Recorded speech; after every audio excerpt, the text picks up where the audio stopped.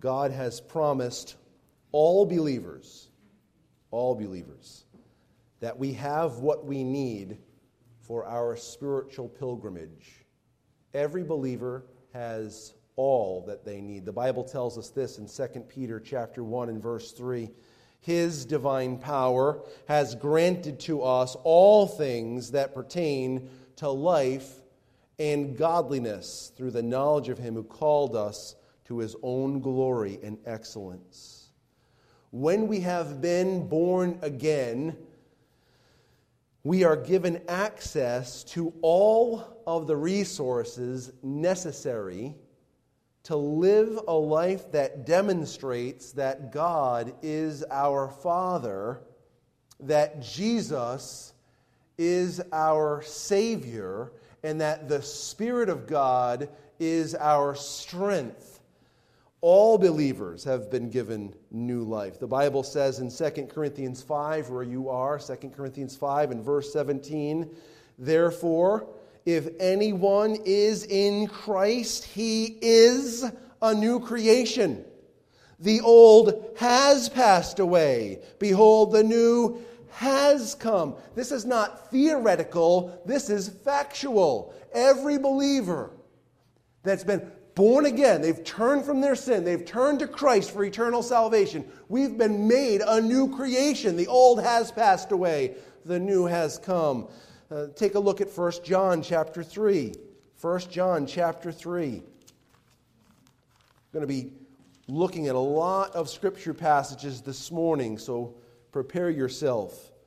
Not only have we been declared righteous, which is glorious, but God's righteousness is an available resource to be on display in our lives.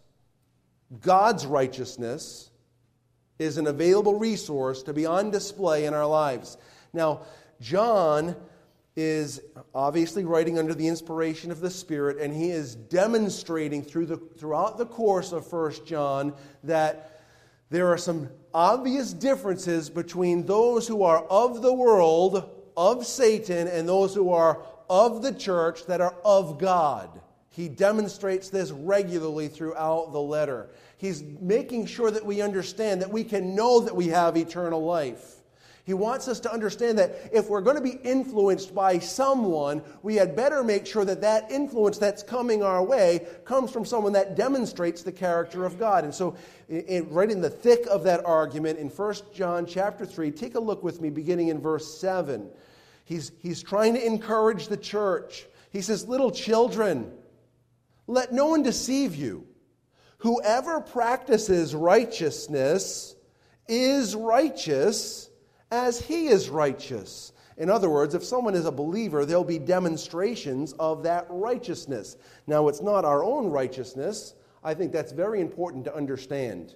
No matter what point in your Christian growth you are, you do not possess in and of yourself righteousness. The righteousness that you and I want to display is a righteousness not our own. It's God's righteousness. It comes through the Spirit. Well, let's keep reading. Verse 8. Whoever makes a practice of sinning is of the devil, for the devil has been sinning from the beginning. The reason the Son of God appeared was to destroy, bring to nothing, the works of the devil. No one born of God makes a practice, continues on, lives in sin, makes a practice of sinning. Why? For God's seed abides in him, and he cannot keep on sinning because he has been born of God. He cannot keep on sinning because he has been born of God. Here is a reality, brothers and sisters, or listener. If God has saved you, you've turned from your sin and you've turned to Jesus Christ. God has saved you. He's forgiven your sin and he's granted you, declared you righteous. There will be demonstrations in life of that righteousness that God gives. This doesn't mean that every second of every day we'll only do righteousness. I wish that that were the case. Don't you?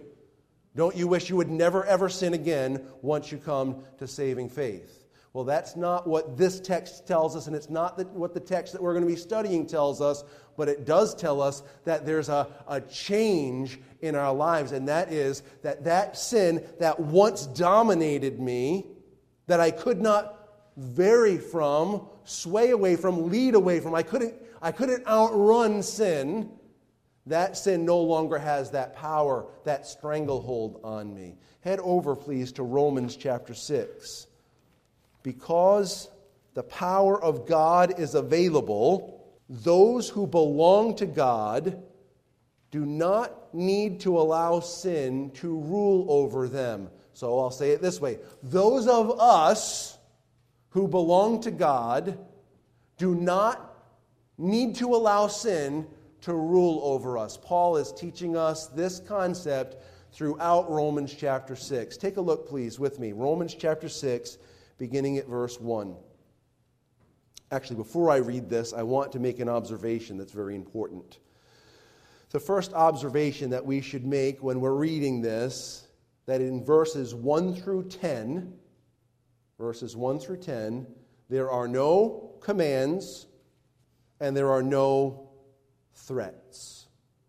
No commands, no threats. Rather, Paul is speaking of an established reality about God's working in the lives of His people, in the lives of believers. So with that being said, let's read the text from verse 1 down to verse 14. What shall we say then? Are we to continue in sin that grace may abound? By no means. By no means. How can we, who died to sin, still live in it? Do you not know that all of us who have been baptized into Christ Jesus were baptized into His death? We were buried, therefore, with Him by baptism into death, in order that, just as Christ was raised from the dead by the glory of the Father, we too might walk in newness of life. For if we have been united with Him in a death like His, we shall certainly be united with Him in a resurrection like His. We know that our old self was crucified with Him in order that the body of sin might be brought to nothing, so that we would no longer be enslaved to sin. For one who has died has been set free from sin. Now, if we have died with Christ, we believe that we will also live with Him. We know that Christ, being raised from the dead, will never die again. Death no longer has dominion over Him. For the death that He died to sin once for all. But the life He lives to God. So you also must consider, here's our first command, so you also must consider yourselves dead to sin and alive to God in Christ Jesus. Here's a second command. Let not sin, therefore, reign in your mortal body to make you obey its passions. Here's a third command. Do not present your members to sin as instruments for unrighteousness. But here's another command. But present yourselves to God as those who have been brought from death to life, and your members to God as instruments for righteousness. For sin will have no dominion over you, since you are not under the law, but under grace. So that's a long passage, and we're going to be studying it for a long time. There's a lot that is necessary for us to slowly digest, because this is transformative gospel truth. Gospel truth. Through the gospel of Jesus Christ, all believers have died to sin. Through the gospel of Jesus Christ, all believers have died to sin. He asks a question, and it's a very important question, because he ended chapter 5 with the statement, in verse 20, the law came in to increase the trespass, but where sin increased, grace abounded all the more. So he asks a logical question. Okay, if grace abounds at the increase of sin, why not just keep sinning so that grace may abound all the more? Isn't that a great thing? Isn't it good that God would be glorified that way? And he says, this statement, are we to continue? The word there is epimeno, it's to remain. Are we to remain? It's a present tense, continue. Shall we continually remain in the realm of sin in order that grace may abound? And remember his emphatic answer. We discussed it last week. He said, me genoita. It means, let it never be. Let it never be that you would think that you should remain in the realm of sinful living so that God will be glorified in giving grace. That's backwards, it's upside down, it's broken. His answer was emphatic. But then he gives us a why. Why should this not be the case? Well, first off, the first reason he gives is that we have died to sin.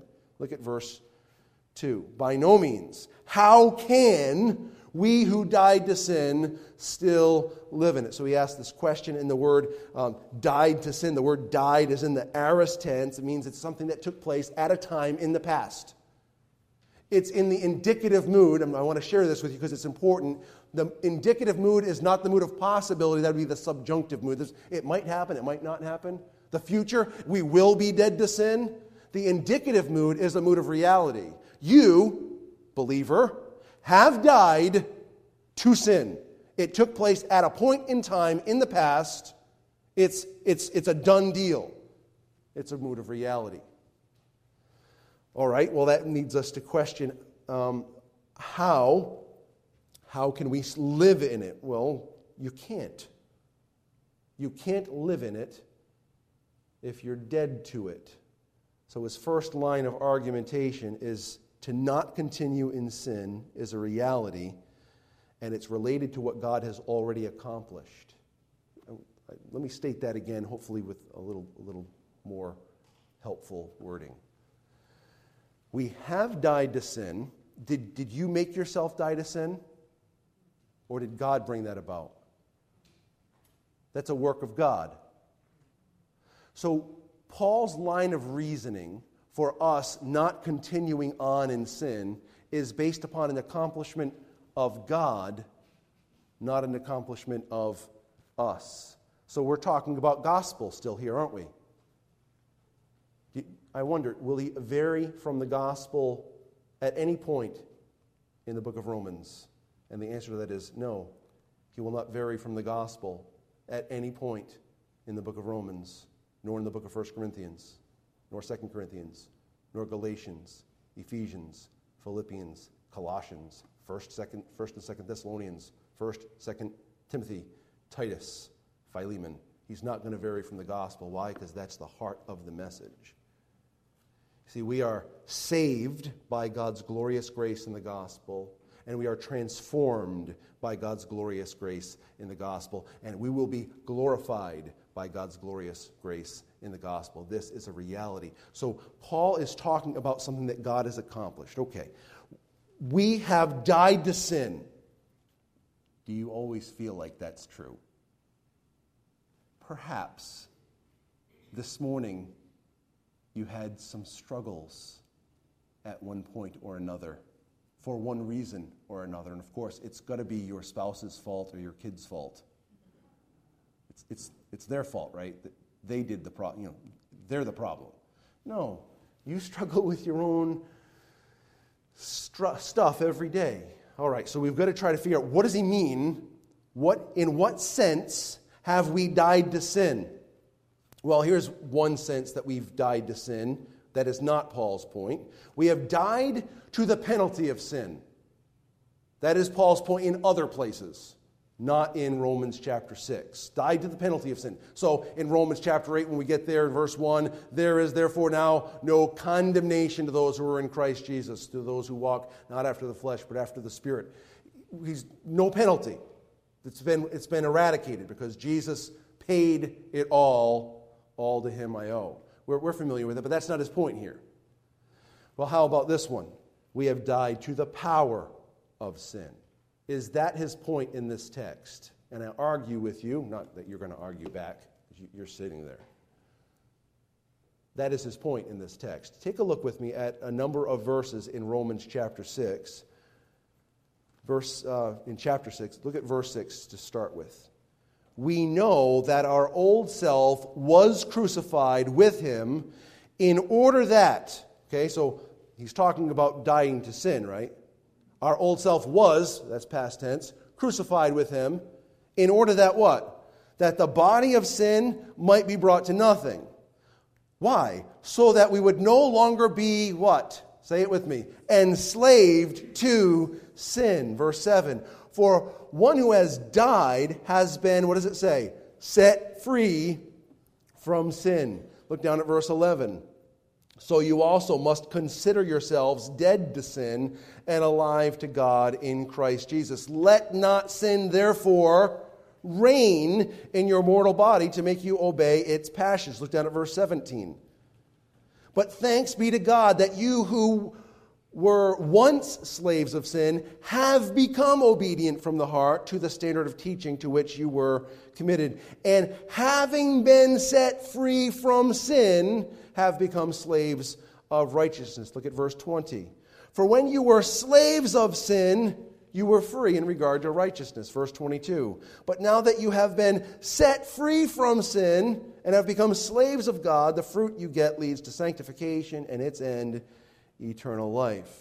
So I think it's very clear that Paul is throwing repeated demonstrations that his point is that sin should not exercise dominion over you because of what God has done. Is that clear? God has decisively broken sin's ability to rule over you. Therefore, you and I should live in that reality of what God has done. Is that clear? That this is the concept he's getting across. All right, so that leads us to another question, and it's going to take us a little while to think about, because you and I are not ignorant. Right? You're not ignorant, are you? You don't think you don't sin, right? The Apostle John would say, if you think you don't sin, you're a liar. 1 John chapter 1. So, here's the question. Have we died to the influence or passion or pull toward sin? Have we died to the influence of sin? And I would say, right from this text, but we're going to look at other texts, the answer to that question is no, we have not died from the possibility of sin influencing us. Look at verse 13, Romans chapter 6 and verse 13. Do not present your members to sin as instruments for unrighteousness, but present yourselves to God as those who have been brought from death to life, and your members to God as instruments for righteousness. If, ladies and gentlemen, we cannot be influenced by sin, verse 13 would not be there. Am I correct? So he tells us this is what happened. God has broken sin's power. Verse 13, don't yield yourself. Don't present yourself as an instrument of sin. Don't willingly place yourself under the control of sin again. All right, well, that's not the only text that talks about it, but it's important that it's in this text, because this is the text we're studying. But we also want to see other places in the Scriptures that give us a similar sense. Take a look, please, at Galatians 5, beginning in verse 16. Now, I have to move a little bit quickly because we are going to look at a lot of texts. Try to keep up. I'll do my best not to blow through them, but we have to move quickly or we're not going to get through all the texts of Scripture that we want to see. Galatians 5:16. But I say, walk in the Spirit, and you will not gratify the desires of the flesh. Let's stop right there. Who is he talking to, believers or unbelievers in Galatians chapter 5 and verse 16? Believers. So he says, here's what believers ought to do. Walk in the Spirit so that rather than gratifying the desires of the flesh, we gratify the desires of the Spirit, the Holy Spirit. We do what the Spirit wants. Down in verse 22 is going to tell us what that looks like. Love, joy, peace, long-suffering, gentleness, goodness, faith, meekness, and temperance. We understand how that works. But verse 17 is both I'm very thankful for it, and I also am a little mad at it. I'm thankful for it because it explains what I experience. I'm mad at it in the sense that I have to experience it. Verse 17. For the desires of the flesh, what does it say? Are against the Spirit. And the desires of the Spirit are what? Against the flesh. For these are what? Opposed to each other to keep you from doing the things you want to do. So you know what this feels like. Please give me some way of acknowledging that you know what this feels like. Because I want to tell you something. If you don't know what it feels like for your flesh and God's Spirit to be against one another, I have bad news for you. You have not come to know Jesus Christ as your Savior yet. It just means that only sin is controlling you. Only sin. So if there's no battle, it means you don't know Jesus. If you battle, it's an indication that God's Spirit is showing you this is the right way, the truth is right, and here's how to do it. And your flesh is saying, I like this way better. So the frustration that we experience is that this is not like a once a week occurrence that we have this opposition within ourselves. It's every day. In fact, I propose to you it's most of the hours of the day that we're awake. Our flesh is saying something different than God's Spirit and God's Word.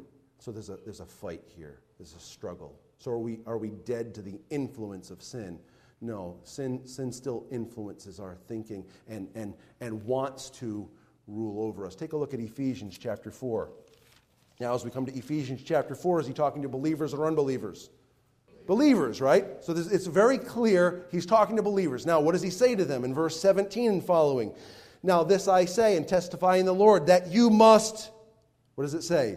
No longer walk as the Gentiles do in the futility of their minds. They are darkened in their understanding, alienated from the life of God because of the ignorance that is in them due to their hardness of heart. They have become callous and have given themselves up to sensuality, greedy to practice every kind of impurity. But that is not the way you learned Christ. Is going to give us more instructions. We're going to come back to those in later weeks.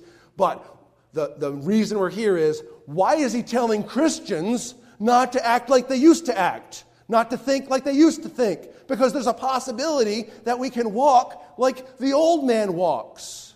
He's going to tell us we have to put off the old man and put on the new man. That instruction is coming. Take a look at Colossians chapter 3. Same question. Is God communicating through Paul to believers or unbelievers when we get to the book of Colossians? Believers, right? Colossians chapter 3, look at verses 1 through 5. He's going to tell us something very important that we're discussing. It says, if then you have been raised with Christ, seek the things that are above, where Christ is, seated at the right hand of God. Set your minds on things above and not on things that are on the earth. For you have died. That's the same thing he says in Romans chapter 6. You have died, and your life is hidden with Christ in God. He tells us that same idea, gives us that same idea in Romans chapter 6. I'm going to talk about that in coming weeks. When Christ, who is, not who will be, but who is your life appears, then you also will appear with him in glory. So he's talking to believers. He tells us about what's real. We have died. We have been made alive. We're in Christ. Christ is our life. These are great truths. Verse 5. Put to death, therefore, what is earthly in you: sexual immorality, impurity, passion, evil desire, and covetousness, which is idolatry. So he's talking to believers. He tells us the glorious truths of the gospel, and then he says, and yet there's a possibility that we can act in our old way rather than in the new way. Do we see this? There's a battle. There's a battle. Take a look back in Romans now, Romans chapter 7. Now, when we get into Romans chapter 7, he's going to be talking about the difference of being ruled over by the law or being ruled over by the Lord Jesus Christ. There'll be that contrast that comes at the very end of Romans chapter 7. In verses 14 through 17, a very familiar section of Scripture. And can I just pause for a second? And this won't be the last time I say this morning. My point right now, please understand, I think you know me well enough, most of you, that you understand that I'm not saying, hey, listen, it doesn't matter if you sin, it's not a big deal. Everyone's clear that I'm not saying this. It's important to me that you understand I'm not saying, hey, it's not a big deal if you sin, because I'm not. A lot of times when we think of Romans chapter 7 and this particular section of Scripture verses, we can utilize it as a little crutch. Well, I really want to do the good things, but I do the bad things. And we kind of can make it so that we're not actually allowing God to change us the way we're supposed to be, allowing Him to change us. Well, here's the text, Romans 7, beginning in verse 14. For we know that the law is spiritual, but I am of the flesh, sold under sin. For I do not understand my own actions. For I do not do what I want, but I do the very thing I hate. Now, if I do what I do not want, I agree with the law that it is good. So now it is no longer I who do it, but sin that dwells in me. So Paul is telling us in Romans chapter 6, should we continue in sin? Should we continue in a lifestyle of sin that grace may abound? And he says, no, that's absolutely not the way it's supposed to be. And he follows that up by telling us that it's actually not possible. It's actually not possible for a true believer in Jesus Christ to live out their lives continually under the influence of the realm of sin. He says this is an impossibility. That doesn't mean that we don't sin. We just went at length to say that, right? What he's saying is, you and I can't even try. Like, you couldn't this week, this is not a suggestion. Not a suggestion. You couldn't this week say, all right, I'm really tired of this fight with sin. I'm going to take a vacation. This week, I'm not going to read my Bible. I'm not going to pray. I'm not going to care. I'm going to give myself to whatever desire comes into my heart. I'm just going to do this all week long. You will find yourself in grave misery. And you know what I say to that? For this, you should say, God, thank you. Thank you that you wouldn't let me do whatever I want all the time without the consequence of that oppression, anxiety, depression, dissatisfaction. Thank you, God, that you wouldn't let me just continue in sin that grace may abound. How can we, who have died to sin, just say, who cares? I'm going to live in it. You can't. It's impossible. It cannot happen. This is his argument. This is what he says. The reason you can't continue in sin that grace may abound is because you have no ability to do so. God won't let you rest in that condition. Now, I think some people have tried.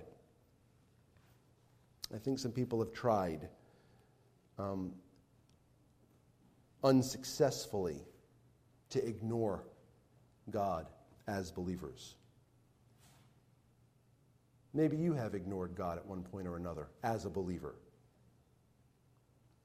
But the whole time, while you convinced yourself in that season that God wasn't convicting you, that God wasn't directing you, that God wasn't calling you back, when you come to your senses like the prodigal son did, and you return as the prodigal son did, you remember all the prompters that God was giving you through that time.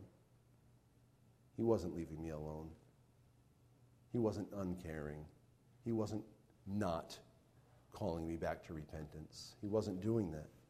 Paul's answer to whether a believer should continue in a lifestyle of sin is a believer can't do this. This doesn't mean that a believer cannot sin, but rather that he cannot live still, continually, to live. He uses a future active indicative, and he emphasizes it with the word still. We cannot live continually, going into the future, still in sin. This is how he writes it. he goes to great lengths to ensure that we understand that it's not happening. So let me ask you this question, and you already answered the question, but we're going to look at it a little bit more, because it's important for us to have a rounded understanding of this. Do Christians, born-again Christians, struggle with sin? Now, it's not just that there's an influence there. Do Christians actually struggle with sin? Well, we have a number of texts that I want for us to look at to consider this. First of all, Philippians chapter 4. And while you're turning there, I want to remind you of someone called John Mark. John Mark joined Paul and Barnabas on their missionary journey in Acts chapter 12. He was an assistant, helping in whatever way God had designed. And when you come to Acts chapter 13 and verse 13, John Mark returned to Jerusalem. Now, it wasn't like it was a scheduled return. How do we know? Because there was a contention between Paul and Barnabas the next time they were headed out. Barnabas wanted to bring him. Paul was like, no, that guy, he's a bailer. He bails when things get difficult. We don't have time for that. We've got a lot of work to do. We're going to dangerous territory. We can't have him turn back to Jerusalem again. Not happening. Of course, we know later on in John Mark's life, Paul, in his very last epistle, 2 Timothy, said, please send Mark to me. He's profitable to me for the ministry. It just shows you a little bit about what happens when we wander off course, when we walk away from God's calling, that God can bring us back and make us profitable again. It's a glorious thing. Now, so John Mark illustrates the fact that there can be a struggle. How about this in Philippians chapter 4? Take a look at verses 2 and 3. I entreat Euodia and I entreat Syntyche to agree in the Lord. In other words, they're fighting. Yes, I ask you also, true companion, help these women who have labored side by side with me in the gospel, together with Clement and the rest of my fellow workers, whose names are in the book of life. Euodia and Syntyche are believers, it's obvious. They were fellow workers, it's obvious. Their names were written in the book of life, it's obvious. And yet there was a contention among them. They were struggling with sin. Now, do you think that no one had said, hey, this is wrong? Someone did. And you think that the Spirit of God didn't say, hey, this is wrong? Of course He did. That's what the Spirit does. He reminds us, He teaches us the things that are true. And yet they were still in the struggle. Why? Because real, genuine believers can struggle with sin. Not just the influence, but actually sin impacting them. Take a look a little further. Look at 1 Corinthians chapter 3. I'm going to ask you a question I've asked a few times already. When Paul writes to the Corinthian church, is he writing to believers or unbelievers? Believers. He calls them saints. He has every expectation they're going to be in heaven. In 1 Corinthians chapter 3, look at verses 1 and following. But I, brothers, could not address you as spiritual people, but as to people of the flesh, as infants in Christ. I fed you with milk, not solid food, for you were not ready for it. And even now you are not ready, for you are still of or walking after the flesh. For while there is jealousy and strife among you, are you not of the flesh and behaving only in a human way? For when one says, I follow Paul, and another, I follow Apollos, are you not being merely human? What then is Apollos? What is Paul? Servants through whom you have believed, as the Lord assigned to each. I planted, Apollos watered, but God gave the growth. So neither he who waters, nor he who plants, nor he who waters is anything, but only God who gives the growth. Now, he's talking about some problems in a selfish church. Am I correct? And he clearly talks to them as if they're believers, even though he says they're not able to handle meat. They need milk. He says that they, they're only acting in a human way. They're acting merely human. But he talks about one person planting, another person watering, and God bringing forth what? Increase. These are believers he's talking about. And yet, if you read the book of 1 Corinthians, you know that there were a lot of problems amongst this Christian church. Struggle. Now, we're not talking about there's a churning inside, actually giving in to sin. actually giving in. Take a look now at Hebrews chapter 12. In Hebrews 12, beginning in verse 1, the Bible says this, "Therefore, since we are surrounded by so great a cloud of witnesses, let us also lay aside every weight," and read this next part with me, please, "and sin which clings so closely, and let us run with endurance the race that is set before us." He's making it very obvious that there can be a struggle with sin. How significant can this sinfulness become? We don't have time to turn to these passages, but maybe jot them down.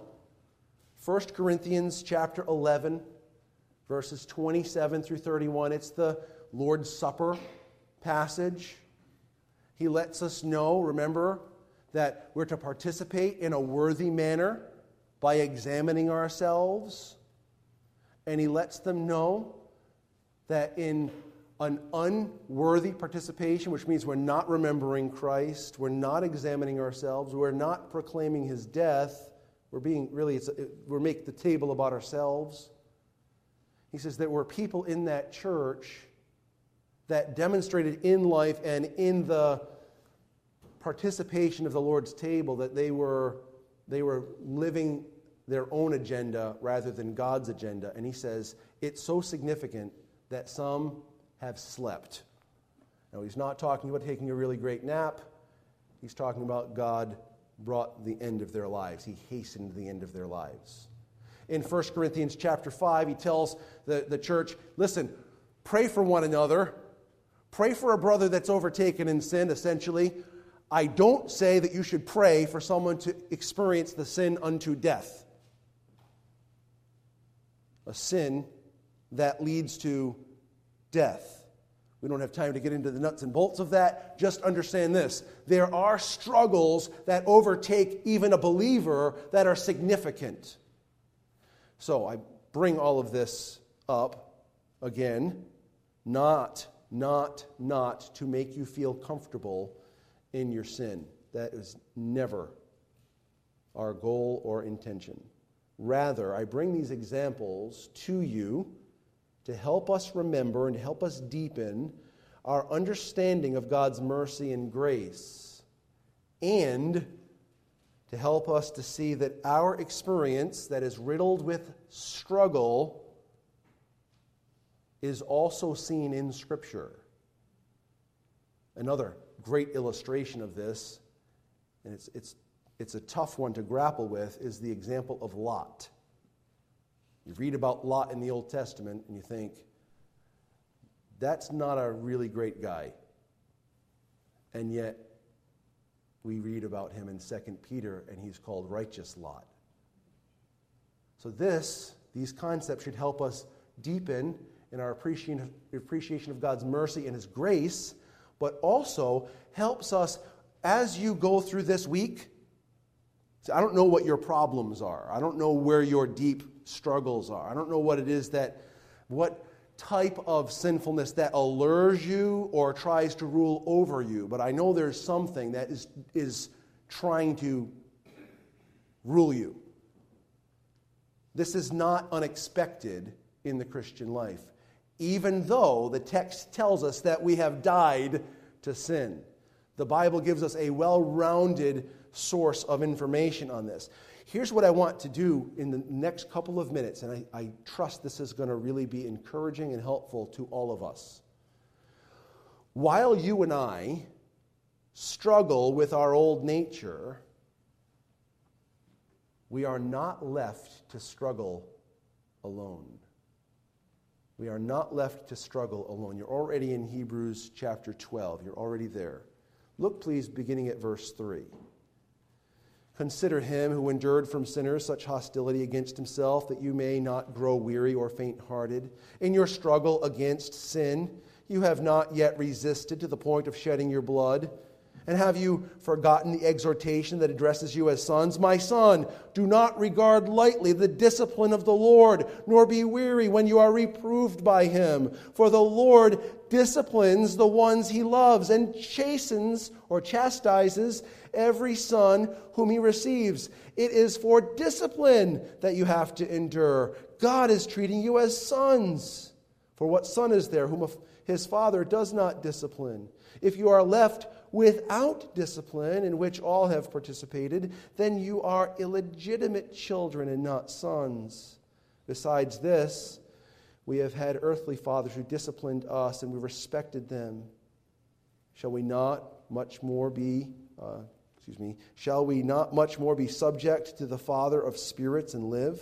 For they, our fathers, disciplined us for a short time as seemed best to them, but He, God, disciplines us for our good, that we may share His holiness.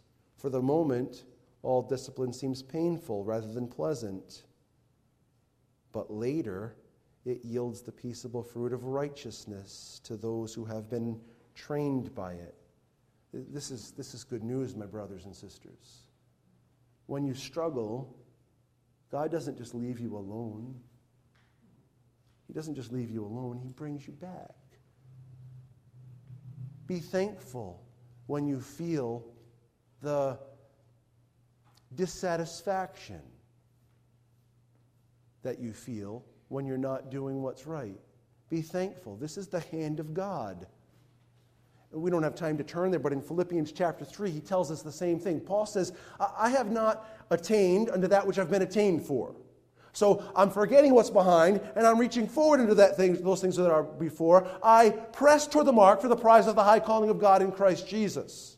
Then he says, you should be like this. You should think this way. You should say, I don't want to be held back by my sinfulness of the past, and I don't want to be buoyed by my successes of the past, forgetting those things that are in the past and reaching toward the things that are before. Press toward the mark. If you don't think this way, he says in verse 15, God will remind you. God will make you aware of this. That is good news. When you stop pressing, God will let you know. Don't ignore His voice. Don't ignore His voice. Don't chalk it up to the other voice in your head. When you are feeling dissatisfied, when you are feeling discouraged, when you are feeling anxious, when you are feeling angry, when you are feeling covetous, envious, jealous, these are works of the flesh, and these are ways that God lets you know, my Spirit is not ruling over you right now. What does that feel like? Well, we talked about it last week. Jesus said it's this rest. We talk about it all the time. Galatians 5. The peace. There's love. There's joy. There's patience with people. There's kindness and goodness and faith and meekness and temperance. These things come from God. I'll let you know. In 1 Corinthians chapter 10 and verse 12, the Bible says, let him who thinks he stand take heed lest he fall. For, verse 13, there is no temptation overtaken you, but such as is common to man. But God is faithful, who will not allow you to be tempted above that you are able, and I would just add, just for concept, with His grace, will not allow you to be tempted above that you're able, but will, with the temptation, provide a way to escape that you may be able to bear up under it. That you may be able to stand while it's pressing down. And then he tells us in the next verse, flee idolatry. Flee the idols of your heart. Run away from your own personal desires. Right in the midst of talking about our pride in verse 12 and fleeing idolatry in verse 14, we have this golden nugget in verse 13. That God is involved when I struggle. There's no temptation overtaking you, but such as is common to man. Everyone's going through it.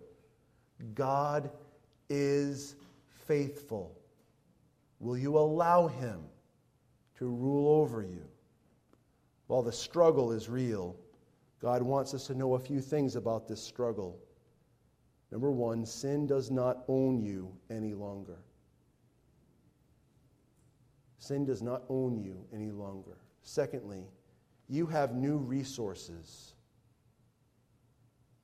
And thirdly, God is with you in this process. We have what we need to deal with the sin that desires to rule over us. When Amy and I were first married, we decided to buy a laptop computer. We had the money in savings to buy it, but there was a 6-month same as cash offer. So we figured we'd hold on to the money so we could make that 5 cents of interest that we would make from the bank during those 6 months. And the due date was coming. So I drove to the bank and I went to the ATM and I transferred my money from savings to checking, or so I thought. And I went home and I wrote the check, I sent it off, and I started getting all kinds of notices. One notice was from the laptop company that I didn't pay them their money, and I owed them late fees and interest. I said, no, not true. And then I got some other notices. And what I realized is that I took the money from checking and put it into savings rather than from savings and put it into checking. And so when I wrote that check that I had all that money for, there was not enough money to cover that check because I took the money in the wrong direction. It wasn't there. Things didn't go as I planned. I pulled the money from the wrong place and I was unable to cover my expenses. In a much more significant matter, if you and I try to battle our sin from our deficit resources, we will not be able to rule over sin. Instead, we will be ruled by sin. But we have resources, not ours, His, that are unlimited. Unlimited. His resources are inexhaustible. Christian, fear not. Know this. You are dead to sin. It cannot rule over you any longer. This is a fact. This is a reality. But what Paul will tell us later, and we've implied already, you and I need to yield ourselves to God. We need to yield ourselves to God. And those resources that can enable us to rule over sin instead of sin ruling over us can be put into play. But maybe you're not born again. Maybe in your case, you don't have those resources. Before you can ever have God's power to overcome your sin, you need God's forgiveness and grace to deal with the penalty of your sin. So as I told the children earlier, our responsibility is to admit our sin, recognize that I'm a sinner, to turn from our sin, turn to Jesus Christ, to ask Him to forgive us and to grant us His righteousness. Turn to Christ. He will forgive your sin. He will grant you eternal life, and He will, this is a fact, He will break the power of sin in your life.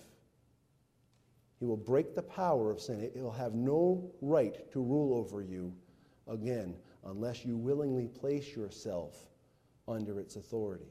Let's pray together. Father, we need you as we continue to try to understand these passages, try to understand how it all works together. We want to rejoice in the reality that each believer has been set free from the rule of sin, and yet we struggle with temptation, and sometimes we cater to our own desires rather than yours. And so we ask that you would help us to yield ourselves to you, to consider ourselves dead indeed to sin and alive to you. Help us, Father, to present our members as instruments of righteousness to you, not as instruments of unrighteousness to sin. Help us, Father, that we would be a help to one another, pointing each other to your glorious rescue and the power that you have to change us for your glory. We pray this in Jesus' name. Amen.